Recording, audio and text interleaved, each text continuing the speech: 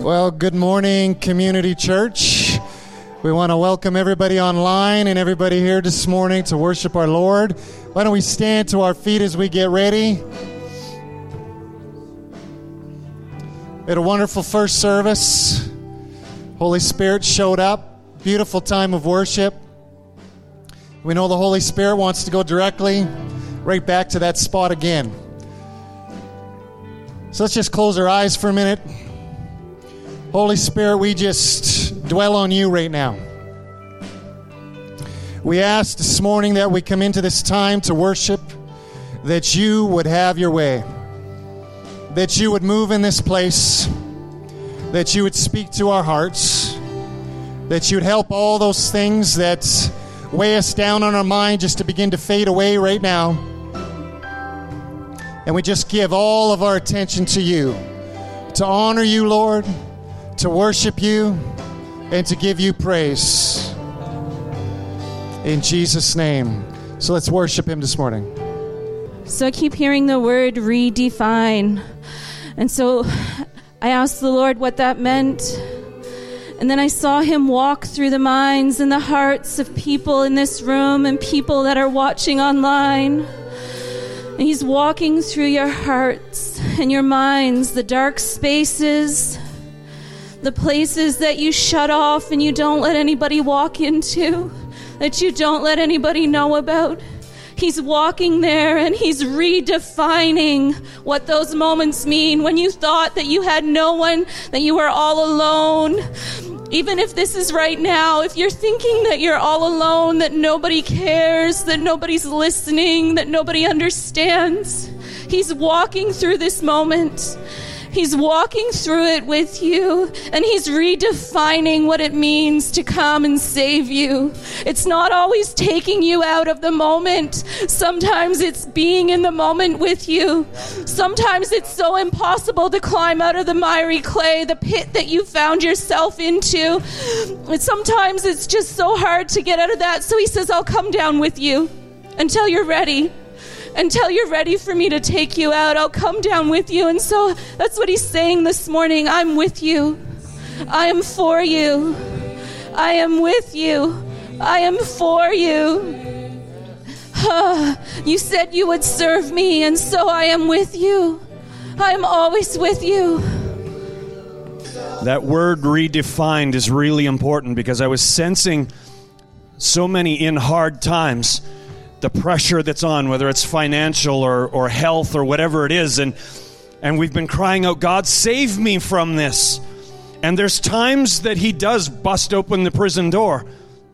There's times that he does do a jailbreak and get you out. And it's appropriate to pray for deliverance in that. But there's times the testing of your faith produces character. And you're under pressure to do something that he's trying to get done, and he doesn't want to release you from it until you're fully cooked. And if you're praying, get me out of here, you're praying the wrong thing. And you end up walking into disappointment because I'm calling out to you, God, and I'm asking you to do it, and you're not doing it. And we start jumping into conclusions. Maybe you don't love me. Maybe you're not even really there. And I believe that the Spirit of the Lord wants to begin to instruct us in the hard places. Here's what I'm doing. Here's how you should be praying right now. He wants to teach us in the moment that we're in and give us the prayers that we should be praying so that it's not our own soul crying out from the pressure going, oh, I wish this was over. But we would start agreeing with his plan and going, if it's time for deliverance, then it's like the children of Israel, and they're saying, it's time, God. And like Daniel was praying in Babylon, the time is up. It's time for the people to go free. But if you're in the forge being crafted, that your spirit will start to roll with faith going, yes, God, you're doing a good work. Yes, I'm going to emerge from the fire exactly as you intended. And I agree to stay here because I trust you. So Holy Spirit, we invite you into our hard places right now to show us what you're doing and how we should be praying. We trust you. We trust you. We trust you. We trust you. We trust you to deliver. We trust you to forge. We give the results to you because you know what you're doing. I feel like the Holy Spirit's here, and I feel like he just wants to pour his oil out on everyone in this room. So I'm going to encourage you, regardless of your circumstance, your situation, let's just sit in his presence or stand in his presence and let him just pour his oil over top of you right now. Thank you, Jesus. Yea, lo, I walk through the valley of the shadow of death. I will fear no evil, for thou art with me. Thy rod and thy staff, they comfort me. Thou preparest a table before me in the presence of my enemies. Thou anointest my head with oil. My cup runneth over. Now, as we were worshiping and as the Lord was challenging us not to be stuck or fearful of the situations we're in, I remembered a story. I remember being at Siffler Mountain with Matt Blacklock, and we had gotten to the waterfalls, and they were amazing and awesome, but as young guys, that wasn't enough.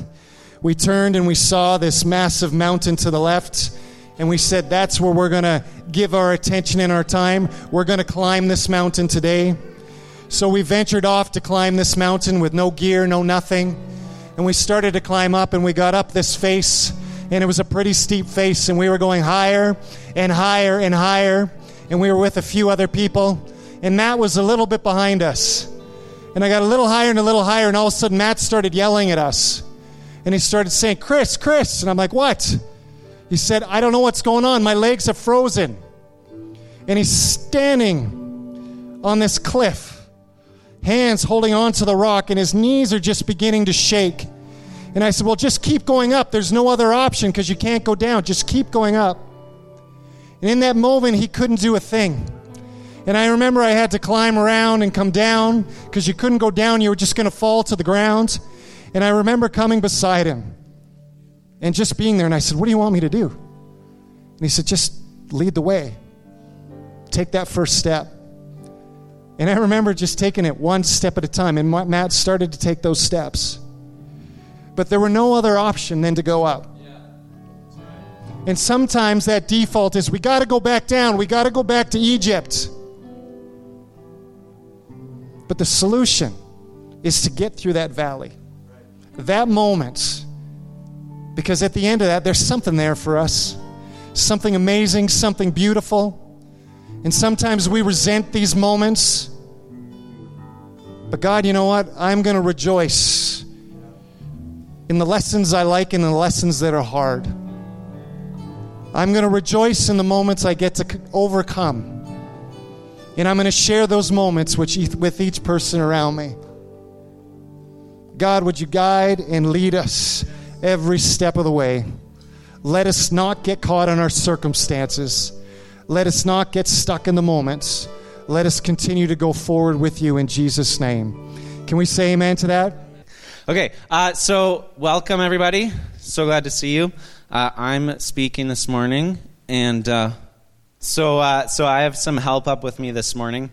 A couple years ago, I spoke about just the different generations, because right now there's so many generations alive. There's more now than there ever has been. And so when I refer to generations, oh, Mel, hi.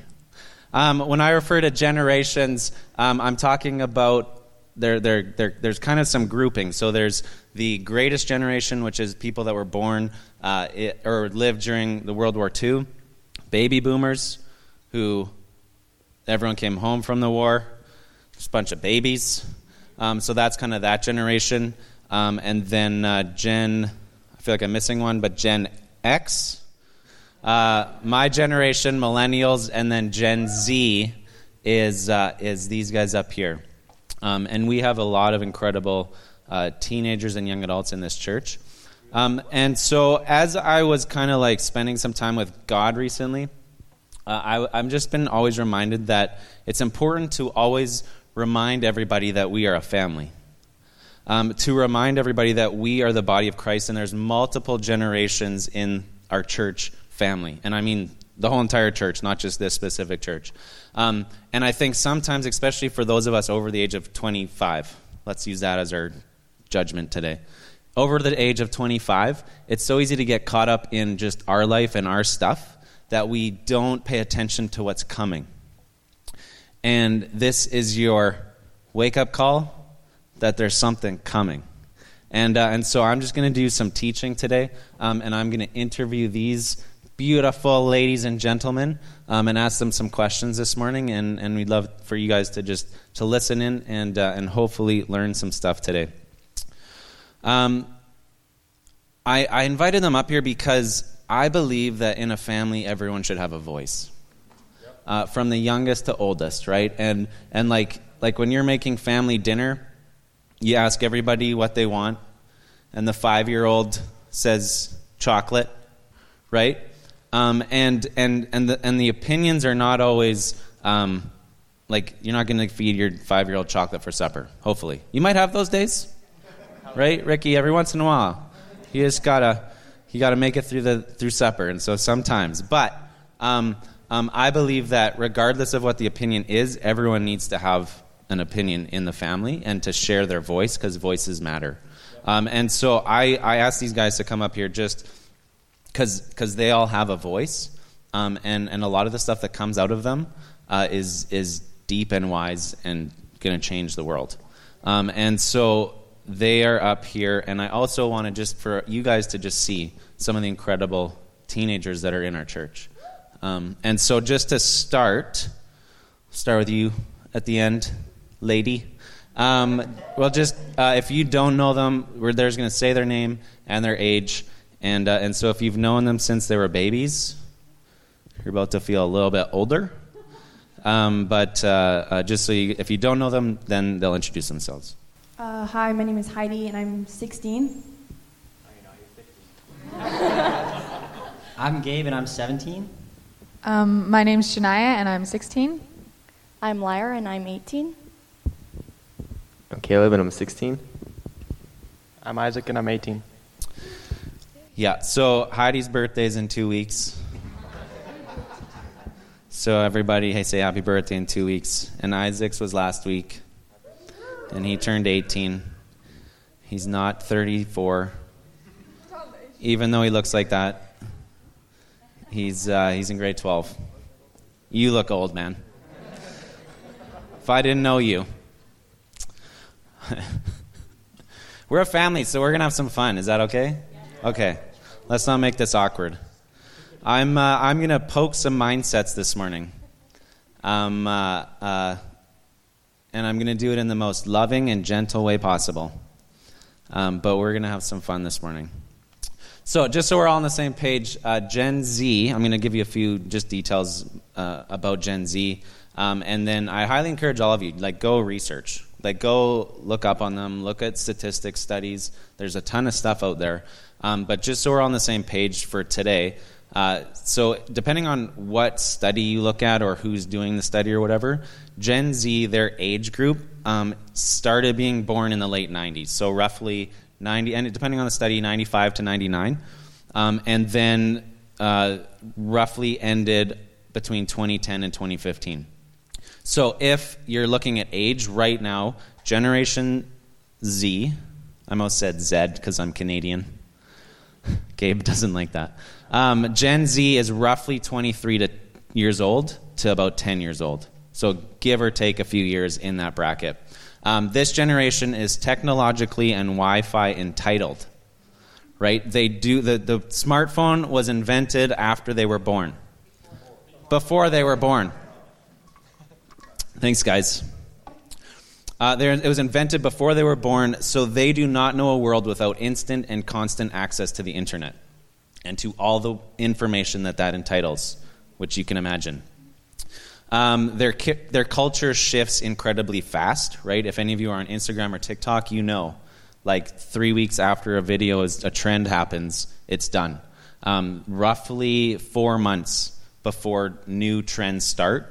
And their whole entire culture shifts and changes drastically every year. So I like this description. Can we put that picture up there, Aisha, of Chris? Perfect. So in the 80s, just for the record, he volunteered this picture. So I think it was the 80s, maybe 70s, I'm not sure. There was this particular hairstyle, unfortunately, that lasted way too long. And it is coming back.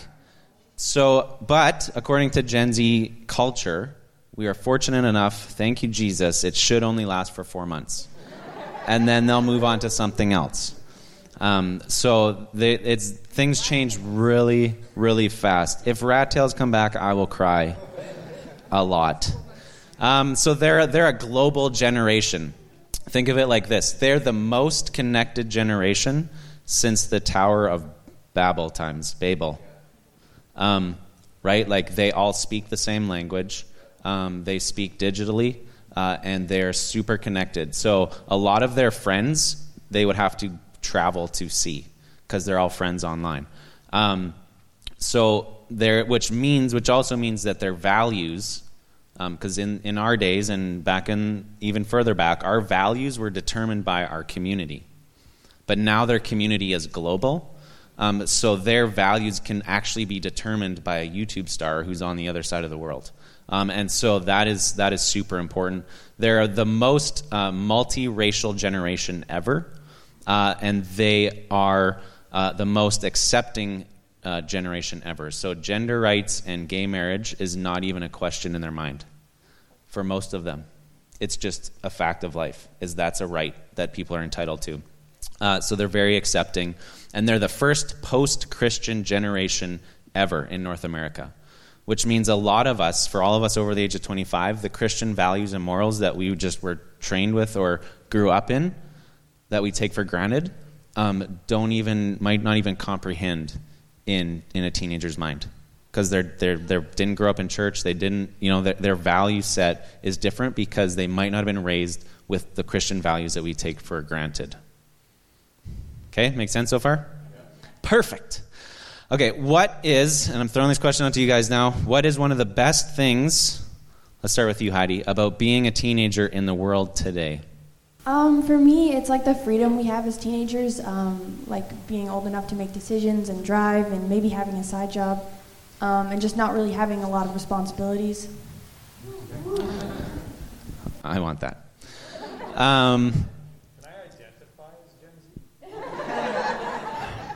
We'll talk after. You have to talk to your wife. Okay, Caleb, what's one of the best things about being a teenager? It would be, for me, technology when it's used properly.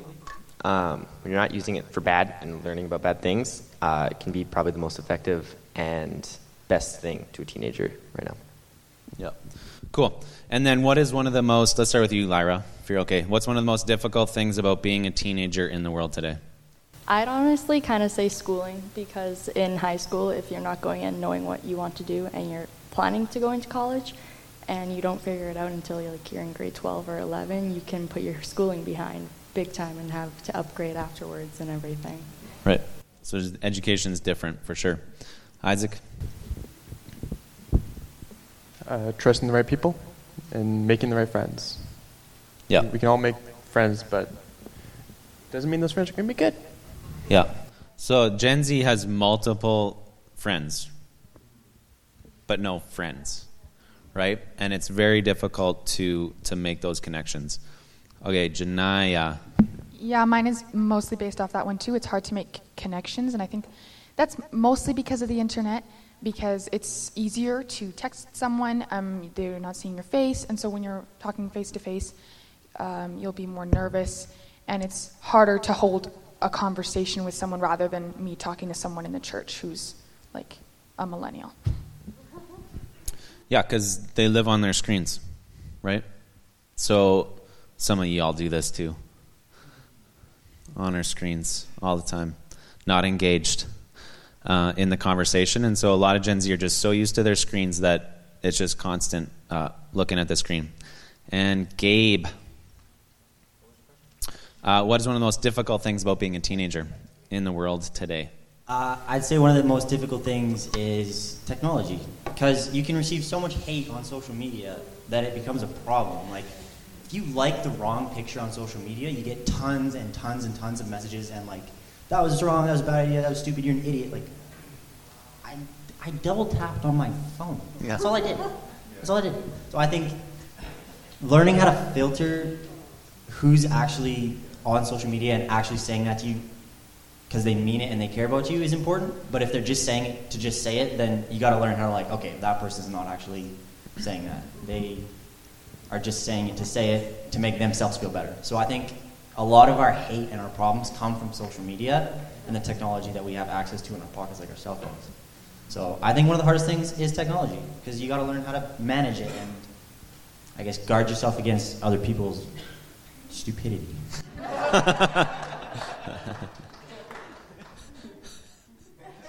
Nice. You're preaching next week. Okay, so now here's why I want to talk about this today and why it's super important. There's two things I want to just kind of highlight. First one is this.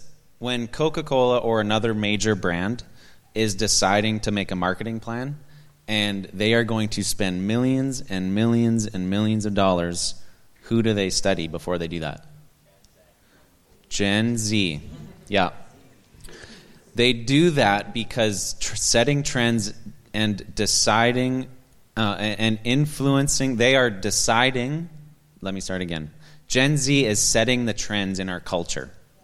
They are influencing what cultural norms look like, right? If you want to know what the future is going to look like, watch what teenagers do, watch what they spend their money on, and watch what they talk about. And because whether we like it or not, the future is coming, and we have to be watching. This is super important for all of us over the age of 25. We have to be watching, and we have to be ready, and we have to be listening to what God is telling us to do, because otherwise we're going to miss out on a lot of stuff. This is a disruptive generation, and we cannot do things how we've always done them. I will, honestly, this is my personal opinion, I will honestly be shocked if in 10 years we do church how we do church now. I don't think even in 10 years, church will be, we come together on a Sunday morning, we worship together, and we listen to someone speak to us, and then we go home. I think it is going to look much, much different, even in 5-10 years of how we do church. And this is important because in 1 Chronicles in chapter 12, there's this story of how it's kind of describing all the men that were defecting from King Saul to David in Chronicles. And there's this verse in there that I love, and it says, "From the tribe of Issachar there were 200 leaders of the tribe with their relatives. All these men understood the signs of the times and knew the best course for Israel to take." I very truly believe we're in that season. Right? That is where we are now, and that's where we're headed. There is so much going on in the world today, and we need to be people that always use wisdom to tap into God's plans to help guide this generation and the generations that are coming. The second reason I want to highlight why it's so important to understand Gen Z is because everybody put your hand up nice and high. If you can't do it, that's okay. Are you guys everybody? Okay, so now this might be a little sensitive and some people don't like talking about it, but the reality is that everyone with their hand raised at some point in the next 100 years is going to die. Right? That's the reality. These guys Gen Z might be okay based on medical technology and how it's advancing. However, most of us at some point, as far as I know, might be dead. And here's the question. Who is going to be influencing the world for Jesus in 100 years? This generation. What they do in this next 10 years is going to influence for the next 100. They're going to influence the next 25 years. They're going to influence the next 10 years and what that looks like. So this morning, what I really want to do is kind of give everyone like a 10,000-foot view into a couple parts about Gen Z, just so hopefully we can all leave a little bit more knowledgeable, a little bit more understanding, and actually, even be praying into a lot of this stuff of what that looks like for you in this season of life. So the first area that I kind of want to talk about with these guys is trust, choices, and influence. So I'm going to ask, let's ask y'all, what are some of the top things or people that influence your choices and the decisions that you make? For me, my first one is definitely my parents. And second would probably be my best friend, Janaya, or friends. And then I feel like social norms have a lot of play on your decision making, little decisions, clothing choice and what you talk about at school and stuff like that? For me, it would definitely be my girlfriend as number one. Friends like Paul and Mike and some other school friends that I have. Then my parents last because they're a little lower on the list. Yeah, mine would definitely be my friends because they're outside my home. Because, I don't know. And then my siblings. I trust them more than my parents. They can't get me in trouble. And then, of course, my parents. I'd probably say youth first, the youth pastors or leaders, and school counselors, and then friends. Not in specific order, but parents. For me, it'd be parents is number one. Talk to them about everything. YouTube is number two, because you get tons of tutorials there, and just funny people. And then leaders and mentors. I'm going to say a little bit more if that's okay with you. Sure. Number one is knowledge of knowing what's good and bad, whether that's knowledge from parents or mentors, friends, or books. Being open to wisdom from our elders will definitely help make good choices because they've gone through more stuff than us. Doesn't mean it's the same exact thing, but it'll help in some way. The trust in myself that I'll make the right choices. If you don't have trust, then you're going to make the wrong choice. And lots of the time, for me, motivational videos on YouTube will help make good choices. There's a talk from Matthew McConaughey, and it's 45 minutes long, but it's really good teaching because he's gone on trips to help his spiritual life just being alone in the wilderness, and that helps him out. Yeah, so these teens up here are a little bit out of the norm for their generation. The fact that they all said parents is actually not normal for Gen Z. It's usually further down on the list. It's normally YouTube and their friends are usually the top two. Social media and friends is normally up in the top. So these guys are all from pretty solid families, and so when they sent me the list, that made sense when I thought about their families. But to be honest, like in reality, most teenagers get most of their influence from YouTube and friends, and so that's important to know. Now, there's so many conversations that are happening in our world today, and who is influencing their decision making is an important topic to talk about. Because there's so many conversations, abortion, religion, politics, gender, racism, COVID. All these conversations are happening, and they have to make decisions about these topics. And so it is so important to understand where their influence is coming from. For most of us that are over the age of 25, here's what happens when we talk about a conversation, or when we need to have a conversation about a topic, is we look at the issue through our filters of how we were raised, our parents' influence. A lot of us, as Christians, we use that as one of our main filters of how to look at an issue. And then we usually come to the conclusion where there's two sides to the issue, right? Especially as a Christian, there's right and then there's wrong.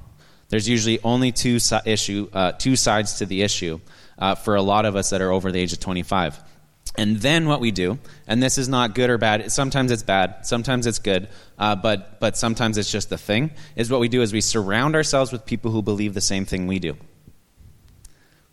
going to poke some mindsets. We surround ourselves with people who believe the same thing we do. We read articles that prove why we're right about the topic, and we read the headlines on social media and only share those ones that prove that we're right? And so we kind of get our opinion about a topic, and then that's the right one, and then we do everything possible to agree with what our opinion is on a certain topic. Does that make sense? And then, I'll throw this out there. So if I offend anyone today, I love you. And then as Christians, we find Bible verses to support our opinion. Right? Well, this story in this chapter proves what I feel, so that's the one I'm only going to look at, rather than looking at the big picture. And I say that with all the love that my heart has to muster. And here's why that's important, because this generation is the most accepting generation, and they value that everyone is different, every situation is unique. And with them, there are not two sides to the issue. Whether we like it or not, whether we agree with it or not, in the last decade, the world has become very gray. And that's not oh man, we got to rise up and take back the world. That's just this is the reality of where culture and the world is going. And it's actually, there's some bad to it, but there's actually a lot of good that can come out of it if we accept it and realize it and become the tribe of Issachar and see where we need to be going. And so I want to make this one point. God's truth is black and white. The Bible is black and white. There are parts in it that are weird, right? If you don't know how to filter the information, right? Which is very important for this generation. Gabe even mentioned that, right? If a teenager who has never read the Bible, has no Christian upbringing, reads Leviticus, there's going to be some problems, right? And so God's truth is black and white. And I'm not suggesting we should question that, but what I am suggesting is that culture around us is changing, and as Christians, Jesus told us to reach the world. And so we actually have to be willing to shift how we reach the world.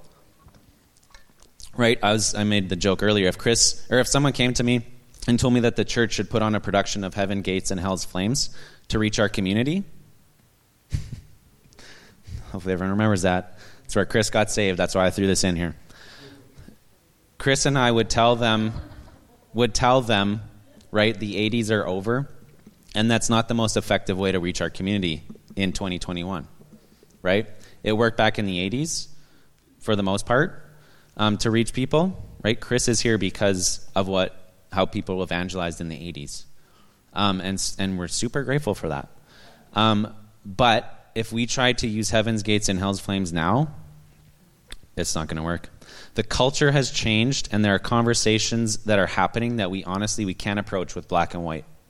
And if we want the next generation to influence the world, and we want to influence the world, that means we have to be willing to enter those gray conversations. We have to get messy. We have to learn. We have to grow. We have to challenge ourselves to listen and to learn. And the great thing about gray conversations is this,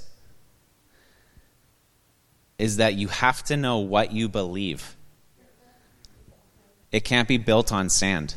Because if you say, abortion's wrong, and a teenager questions you on that, and you can't say why, other than because the Bible says, and I'm going to get to that in a bit, you've already lost the conversation, and there's now a wall between you and that, and you've lost out on that relationship. And so it's so important that we actually understand why we believe things, and we can explain why we believe things. It's really, really important especially with the younger generation. And that skill of knowing what you believe and why it's important is super important. So I'm going to throw it out to you guys, and just to talk about influence and stuff like that. So if someone you didn't know really well started giving you advice about a problem that you were having, what would you think, or how would you respond to that person that you didn't know very well?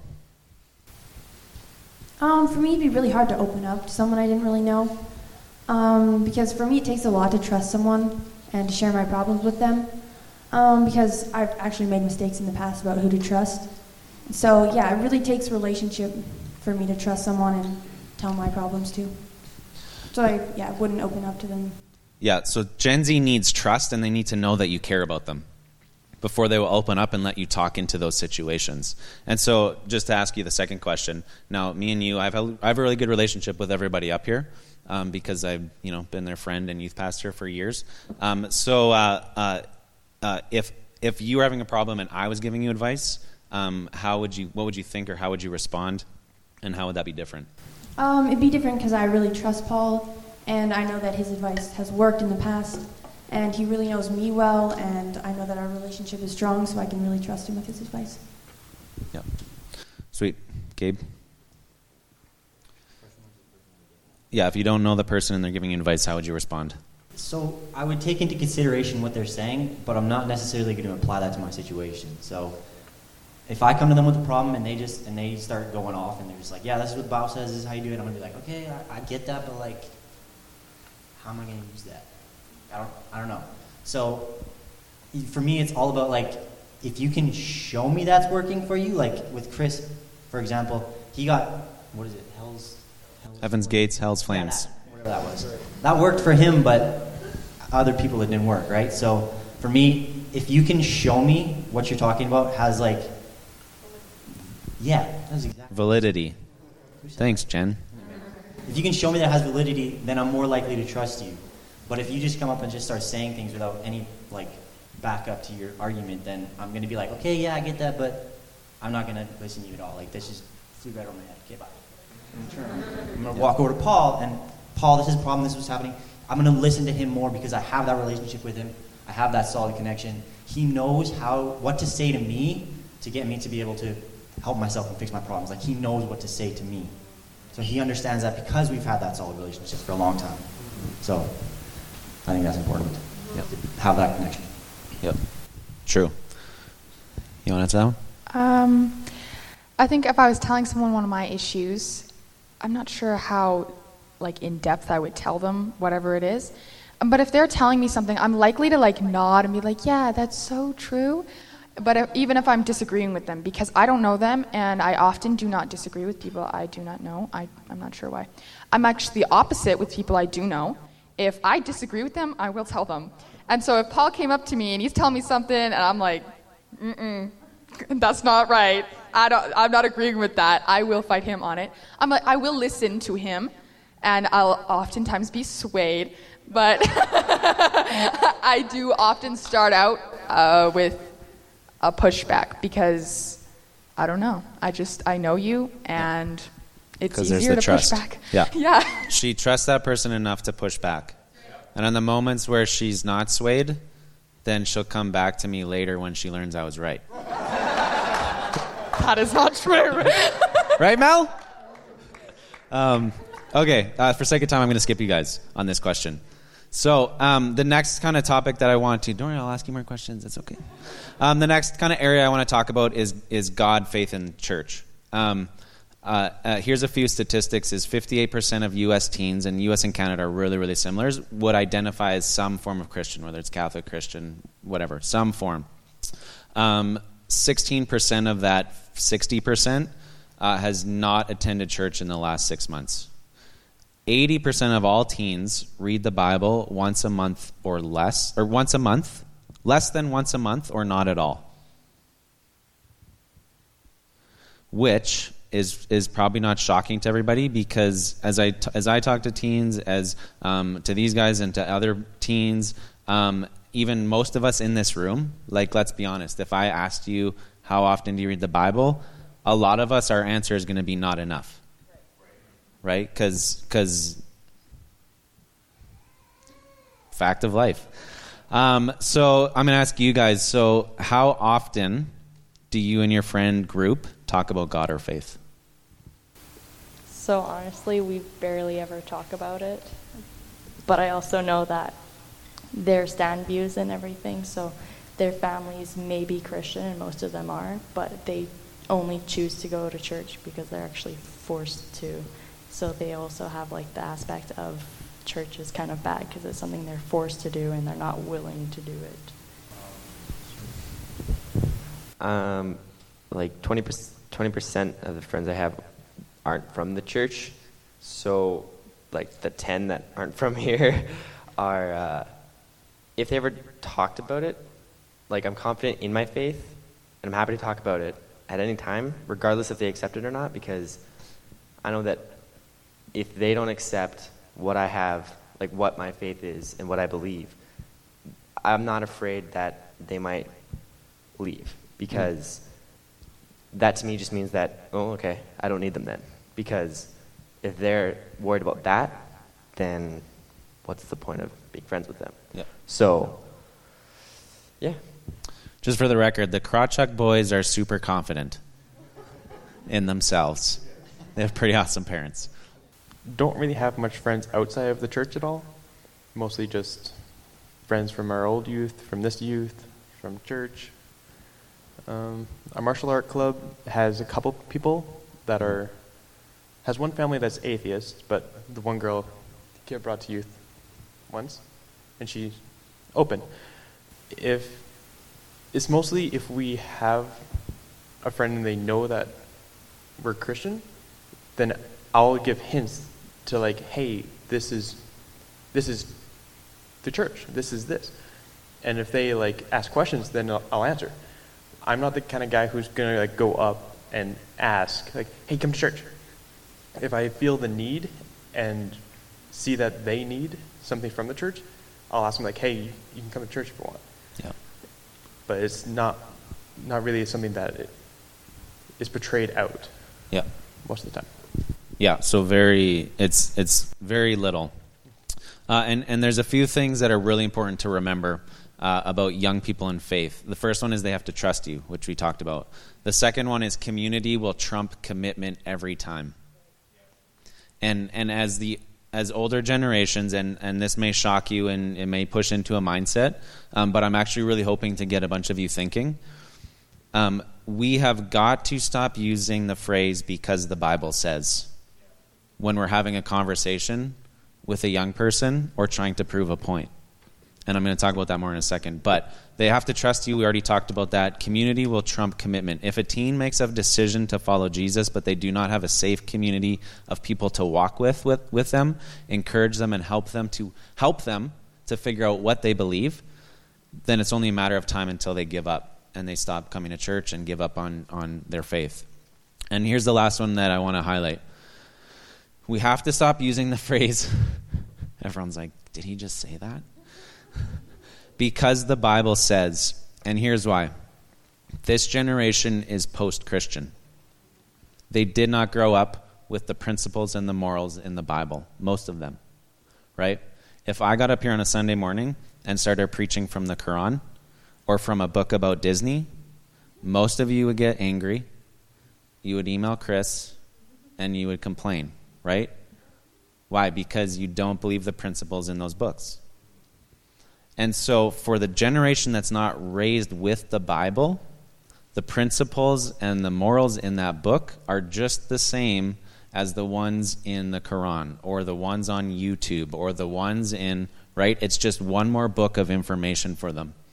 And so when we say the Bible says this without relationship and without any of the other stuff, then they go, well, it's just a book, right? And that's the reality of what's happening in this post-Christian generation, in this post-Christian world.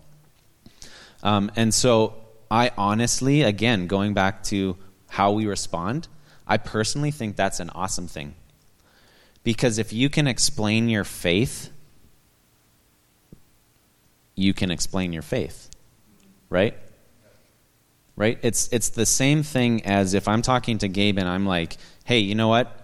Jesus died for you because it says it in the Bible, as opposed to, hey, Gabe, when I was 21, I encountered Jesus.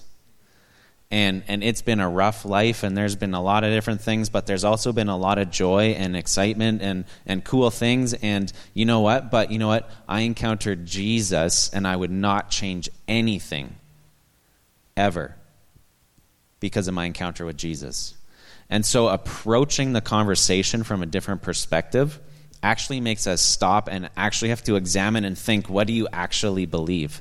And so, like, if you say, I believe this because, you know, your parents told you or whatever, being able to explain why you really believe it is super important, especially for the younger generation. Does that make sense? Okay. So there's a very big difference on how we, and again, it's the culture is shifting, so we have to change our perspective and how we approach things. And so that's really, really, really important. And here's why. Because kind of what Gabe mentioned earlier, when we talk to a teenager, what they want and value is, number one, they want to know that you care about them. Second, they want to know that they can trust you. And then they want to know that you are a safe place they can hear your story and bring their questions and opinions to wrestle through and figure out what they believe. They need space to do that. You can't tell them what to believe. They need to figure out for themselves. 1 Samuel 3 paints a really good picture of this in the relationship between Eli and Samuel. In verse 2 it says, one night Eli, who was almost blind by now, had gone to bed.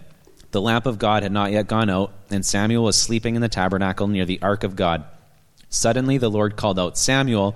Yes, Samuel replied, what is it? He got up and ran to Eli. Here I am, did you call me? I didn't call you. Go back to bed. Then the Lord called out again, Samuel. Again, Samuel got up and went to Eli. Here I am, did you call me? I didn't call you, my son. Go back to bed. Samuel did not yet know, and this is critical, Samuel did not yet know the Lord because he had never had a message from the Lord before. So the Lord called a third time, and once more Samuel got up and went to Eli. Here I am, did you call me? Then Eli realized it was the Lord who was calling the boy. So he said to Samuel, go and lie down again, and if someone calls you again, say, speak, Lord, your servant is listening. So Samuel went back to bed, and the Lord came and called as before, Samuel, Samuel, and Samuel replied, speak, your servant is listening. Eli did two amazing things here that I believe are super relevant for this generation. Number one, he was available. He, even in the middle of the night, when most of you would spank your kids and send them back to bed. Just kidding. That was my childhood. Even in the middle of the night, love you, Mom. Even in the middle of the night, when Samuel should have been sleeping, Eli was available and there. And the second thing he did was, rather than taking control and telling Samuel to go back to sleep because he was being disobedient, or getting up and going to the altar and saying, okay, God, speak to me and I'll tell Samuel what you said, he actually gave Samuel the space to hear from God directly. Church connection and engagement has been declining for a very long time in North America, and Gen Z is no exception. But the cool thing is, unlike my generation, they're not mad at God. They just are apathetic. They don't value God, faith, and church. And that is honestly actually good news, because it means they're more open to God. This generation is more open to being invited to church or to youth or to a Christian event because they're not mad at the church. My generation, Chris's generation, went to Hell's Gates and Heaven's Flames. Heaven's Gates and Hell's Flames. Got saved, and then someone in the church hurt them, and they got mad at the church and got and left. My generation, I don't know what happened. But so many people left the church because they got hurt. And so our generations were mad at God because of the church. And this generation never went to church, so they are more open to it. And so here's the question I want some of you to answer. How could we as the older generation help those in our lives who are younger to grow in their faith and help get rid of the stigma, let's start over here, around Christianity? One for me would be just being a good influence, being nice, being generous, and just bringing a positive feeling around as tweens. And so we wonder, like, where does that energy and positivity come from? Like, where in the world does that come from? It doesn't come from the world. It comes from a higher power. So just being such a light and such a positive energy that we're like, wow, that is amazing. And then also not preaching, like, don't come hardcore preaching into our life, because that's just we're just gonna shut you down. We're just gonna lock down. Yeah. And it's also really creepy. So, like, yeah, before you know us, don't, like, just come in and be like, well, this is what the Bible says and blah, blah, blah. Like, we're gonna be like, okay, that's cool. Bye. Yeah, totally. I wrote this down. A little bit different. We have it pretty easy, but we have different challenges than most of you guys did a while ago. There's more cyberbullying instead of just normal school bullying. There's cyber. Yeah, it's fun. There's more scams and hacks all around, which we need to be careful of. Lots of teens are confused about gender and who they are. So you need to take all those into account about teens or Gen Z and try and not offend them. You have to be really careful with Gen Z, even though we're putting them into a box, apparently. Case in point, everyone's different and unique. So we need to take everything that is now in the world and put that into account. And with kids and teenagers growing up, and some teens don't have that strong parenthood, they're going to be more confused about who they are, what's going on, and they need just friends. They need, for like elders here, they need someone who like knows what is going on as they grow up, and they need that friendship, but it takes time to grow that relationship with them. You can't just walk up and have a deep conversation if you haven't ever said hi and have a smile. If you have a smile, that will make the teen very comfortable. If you come up and you're just like, "Rah!" with a bunch of words, you can still with a smile, it's nice.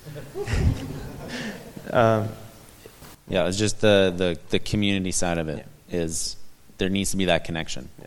Communication is needed a lot before you go into something deep. Totally. Okay, for sake of time, Janiyah, and then I'm going to move on. Okay, sounds good. So I feel like I need that solid platform back here that I can come back to and trust you guys and have that community with you guys at the church here, so that when I go to school, I know who I am and I know who I am as a person in the church, right? So if I can have that solid connection with you guys here, then I can go out and I can do all this crazy stuff that I would never do if I didn't have that platform here that I can. So I think that like connection between me and Cam. So if me and Cam have this connection, then I can come back to him and I can trust him and I can talk to him, and then I can go out and do all this other stuff that I never would if I didn't have that connection with him.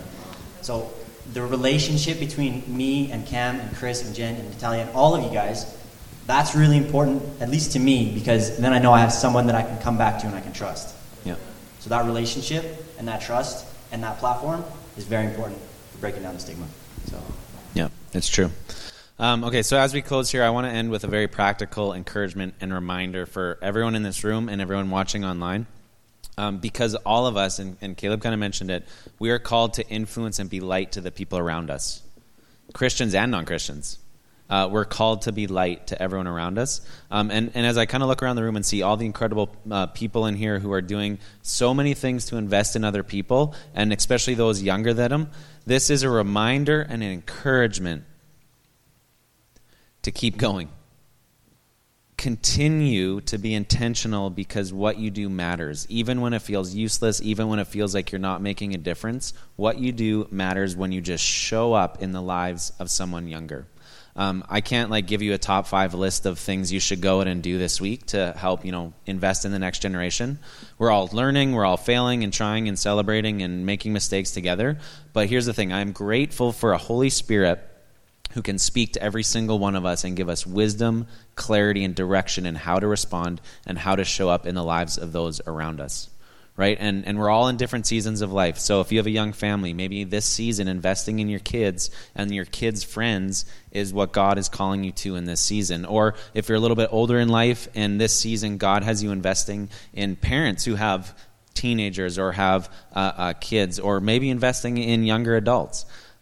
Maybe you're in a season where you can invest in your friends' kids. Right? We're all doing all these things as we go through life anyways. And what we do is dependent, what God's calling us to do is dependent on the season of life that we're in. And so whatever your season looks like and God is telling you to do, continue to be faithful. And then maybe if you feel like you're not doing anything or you're not doing enough and want to do more, ask God to open some doors. And look for opportunities to serve and help and invest, even in one other person's life. So just to end off here, I'm going to ask Heidi and Janiyah and Lyra this last question. If you could sit down one-on-one with every single person in this room or watching online and give them one piece of advice on how they can connect with your generation, what would you say to them? Okay, so I believe the huge thing is you gotta stop comparing it to how you guys had it to how we have it now. I feel like a bunch of the times people say that we have it easier, which is true in some ways, but in many other ways it's also a lot harder. As Isaac was saying, you had bullying, we had cyberbullying, which is also a lot harder to catch, if you're a parent or something. So it's easier, but it's also a lot harder. So if someone compared stuff to when they were a kid to us now, it would make it a bit more difficult for me to build a relationship with them, because they're just constantly comparing. If you told me part of your life story, then that's a bit different, because you're not comparing how we have it. Yeah, so just showing up and being a friend. So Caleb mostly touched on this one earlier as well, but it was my first thought, and I said this last service, is how spiritual you are. Sometimes it can make us uncomfortable when you're like, oh, let me pray for you. And you're like, I just see so much anointing in you. And sometimes it can just, not always for me, like personally, but I see it in other people. It can make you uncomfortable and you're like, okay, this is creepy. Who are they talking to right now? God, save him. I'm like, okay. Yeah, and to add to that point is that's a brutal truth, right? If we don't know a teenager and you walk up to them and start praying over them in tongues, you're probably going to scare them, right? A lot of Gen Z is not leaving the church because they're mad at the church. They're leaving the church because the churches are not talking about what they want to talk about and the issues that they have in their life, right? Sometimes a teenager just wants to talk about a conversation they had at school about gender, and we're like, shut up, right? Like, it's those moments listening to the Holy Spirit and making the call in the moment, whether to be, I'm going to be your friend right now and let you just listen, or you know what, actually, okay, now that you've listened, now that we've talked, now can I pray for you? Right? And so it's just being wise in the moment of how we handle those situations rather than scaring them. Okay, Heidi. Yeah, just like how we could connect with the older generation would be kind of what all these guys said. But yeah, like for me, it's just connection and trust is just like really important. So yeah, create a relationship first. And then, yeah, like Paul said, then you can pray. Awesome. And relationships take time. It's not a one-day thing. It's something you have to build over the course of a period of time, right? It's not just going to be like, I come up to me after the service, have a conversation, and boom, that's it. It's not that simple. You kind of got to build it over time, right? So it's not something it's one day. Don't rush it. It's easy to push us away. It takes time.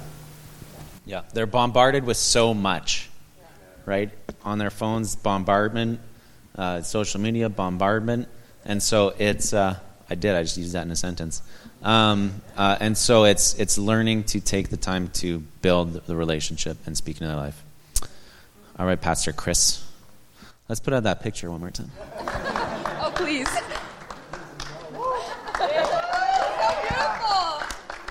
Right, Sean? You had a mullet too. I know you did. Right? Listening to the rock and roll music and, right? Those were the days. You know, one thing that's awesome is, I'm just thinking back, like Heaven's Gates, Hell's Flames, and all this stuff, right? I don't know if it'd work today. I honestly don't. They would do it way different. But I can tell you the one thing that hasn't changed from then to now. It's Jesus. It's the same Jesus. It's the same Holy Spirit, right? And that encounter is the very thing that needs to be the initial point for everybody, is they have to meet Him. Information doesn't change people. The encounter with Jesus Christ. And then we need to pray that the Word is made known to them, right? That's what we need to pray. We need to pray that over ourselves because we know the power in the Word. And there is such a spiritual battle over the Word. And we need to be declaring the Word of God over ourselves and over the younger generation. There's no question about it. And praying that there will be a reception to the Word of God. Because the thing that, it is true, like I've never experienced the onslaught from, what culture is teaching. I didn't go through that as a kid in the school, right? It was never talked about. Today it is being talked about, whether it's the gender stuff, whether it's faith and the Bible's hate literature. I mean, can you imagine some of the stuff that's being pushed over top of them? So we're coming into this and we're having to break all those walls, all those lies and deceptions. But it does come with what these guys are saying is God, teach us out of relationship. Not just with the younger generation, but relationship with all those outside of the church and inside the church. Because it really does come down to that, right? And I shared in the first service that, we've been talking with our districts and that about evangelism, and they've talked about the Heaven's Gates, Hell's Flames, and all this stuff. And there's a reason you don't see it happening in the church. But it comes back down to this, relationship. As the body of Christ, are we actually willing to go to that place and have relationship with people? Let's stand to our feet. We need to pray for this generation, right? We got to pray in the first service. We're going to pray again now because it's just so vital and important because we know there is a battle not just for our souls but for their souls. And sometimes we get so caught in what we're doing, we forget to pray for you guys, to focus on your journey, your battles, the things that are going on in your lives. And I think our body would say this: we see you, we see the issues, we realize they're different, right? And we believe you're going to overcome them. We believe you're going to get through them. And we are here for you, right? We are. Trust this. Our heart motive isn't just for you to do what we do. Sometimes it's our fear that you're going to make the wrong choices and decisions. So we push things one way.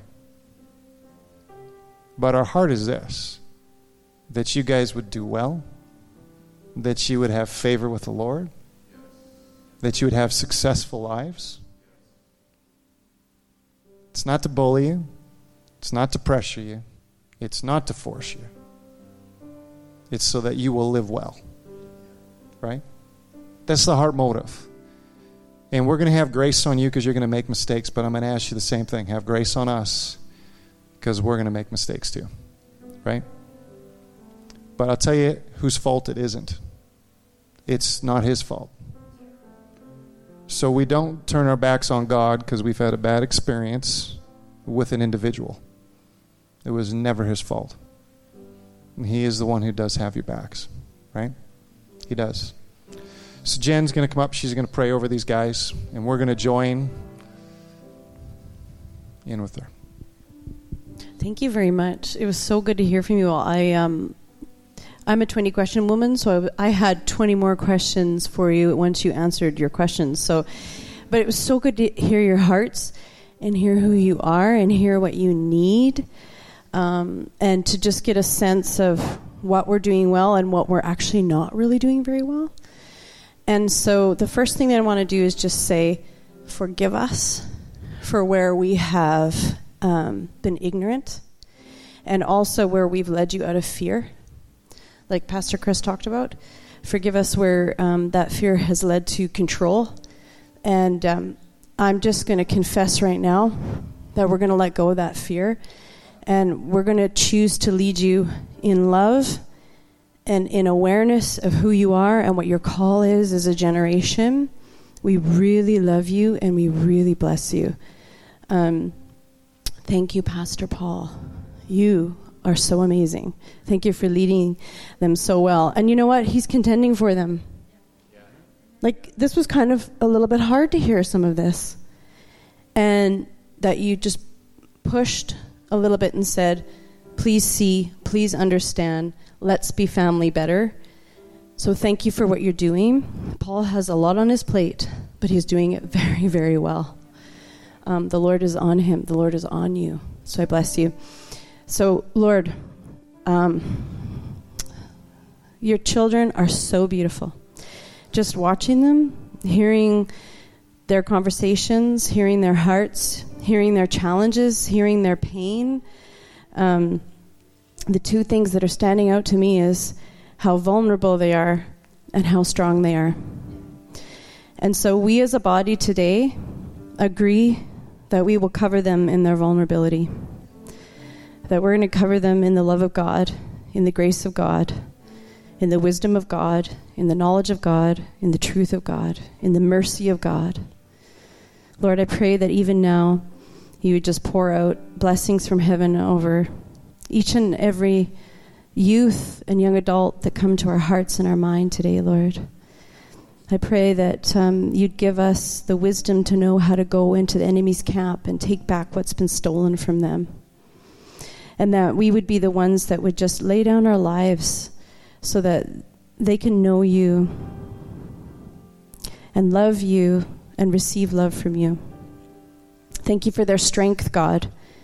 I feel like when you knit together this generation in their mother's wombs, you did something really, really special. And I think that Pastor Paul is right. 10 years from now, it's not even going to look the same. And so, God, we just pull on their strength and we bless it. We will not be intimidated by it. We will not try to crush it. We will allow ourselves to join with their strength and cover it. We'll link arms with them. We'll choose to be vulnerable with them rather than try to dominate them. We will choose humility so that they can walk in strength in a place of safety. Lord, I thank you that this generation will face their challenges with the strength of heaven, and that when it comes to the love of God, nothing can separate them. Nothing can tear down that strength when it's been deposited from heaven. And so we bless their vulnerabilities and we bless their strengths, and we ask, God, that you teach us how to be a family that knows and understands one another well and walks in love. Thank you, Jesus. We pray this in your name. Amen. Well, bless you guys. I talked to Gabe after the first service, and I said, you seem so confident up there, right? And he said, I was shaking, right? And doesn't even look like it. And the fear that, comes with public speaking, these guys did an awesome job, so give them a hand. Yeah. So we bless you as a church, and we bless you guys online. I know Angie and Jacob, you guys watch every week. We just, as a church right now, we want to bless you guys as well. We want to bless you in everything you do, everything that's going on in your life and your journey. But a blessing over each of you now as you leave this church. May God be with you in Jesus' name. Amen. And someone is behind me. Right, you can hear me? Oh, okay. I just wanted to say I was not nervous at all to speak in front of you guys. I would be to speak in front of my class because you're my family and I love you. I feel so welcome here, and I swear you're the only reason why I come back. I'm struggling on my path right now, but I love this family. There it is. Love you too. Well, we're going to say goodbye to those online right now. Bless you in Jesus' name. Amen.